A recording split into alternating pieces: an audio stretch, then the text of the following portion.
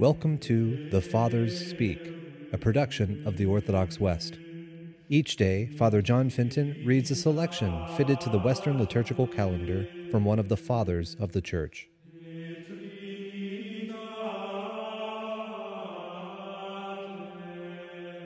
On this 23rd Sunday after Pentecost, let us listen to a portion of a homily by our Father among the Saints, Peter Chrysologus.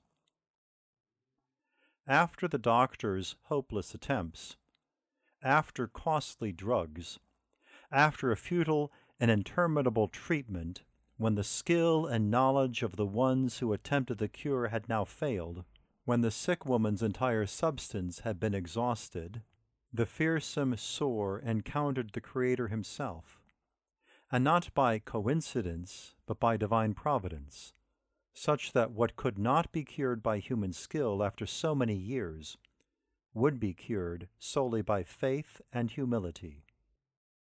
The woman was standing at a distance, whom her condition filled with shame, whom on account of this the Jewish law had designated as unclean, where it says, "She shall be unclean, and shall not touch anything holy." She was afraid to touch him, lest she might undergo the fury of the Jews and the sentence of the law. She did not dare to speak, lest she disturb and bother those who were present listening to Christ, lest she become the talk of the people, she who battles with her afflictions had been for so many years in public view.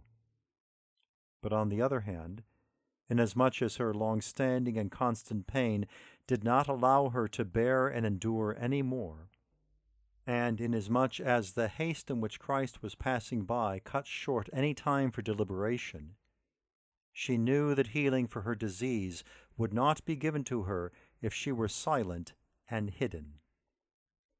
Amid these conflicting thoughts, the woman found the sole way of healing, that she steal a cure, that she silently capture what she was unable to ask for, both out of her own sense of shame and out of respect for the one who would perform it.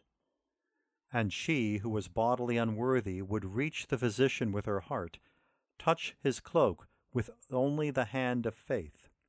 She knew that this trickery, which was produced not by her will but by the shame and the urgency of her condition, would confer not only pardon but also a remedy, especially since she was seeking the benefit that would come from her theft, and would cause no detriment to the one from whom it was being taken.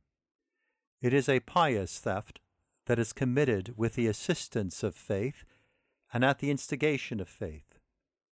See where virtue has been sought by its opposite, where deceit, with faith conniving, obtained that for which it was striving. The woman approached while people were pressing around him, so that she would not be known, and she presumed that she would be able to steal the cure by her faith alone, so that she might remain unnoticed in her bodily condition. She went behind him, and she considered herself unworthy to look at him. Faith cured in an instant what human skill was unable to cure throughout 12 years.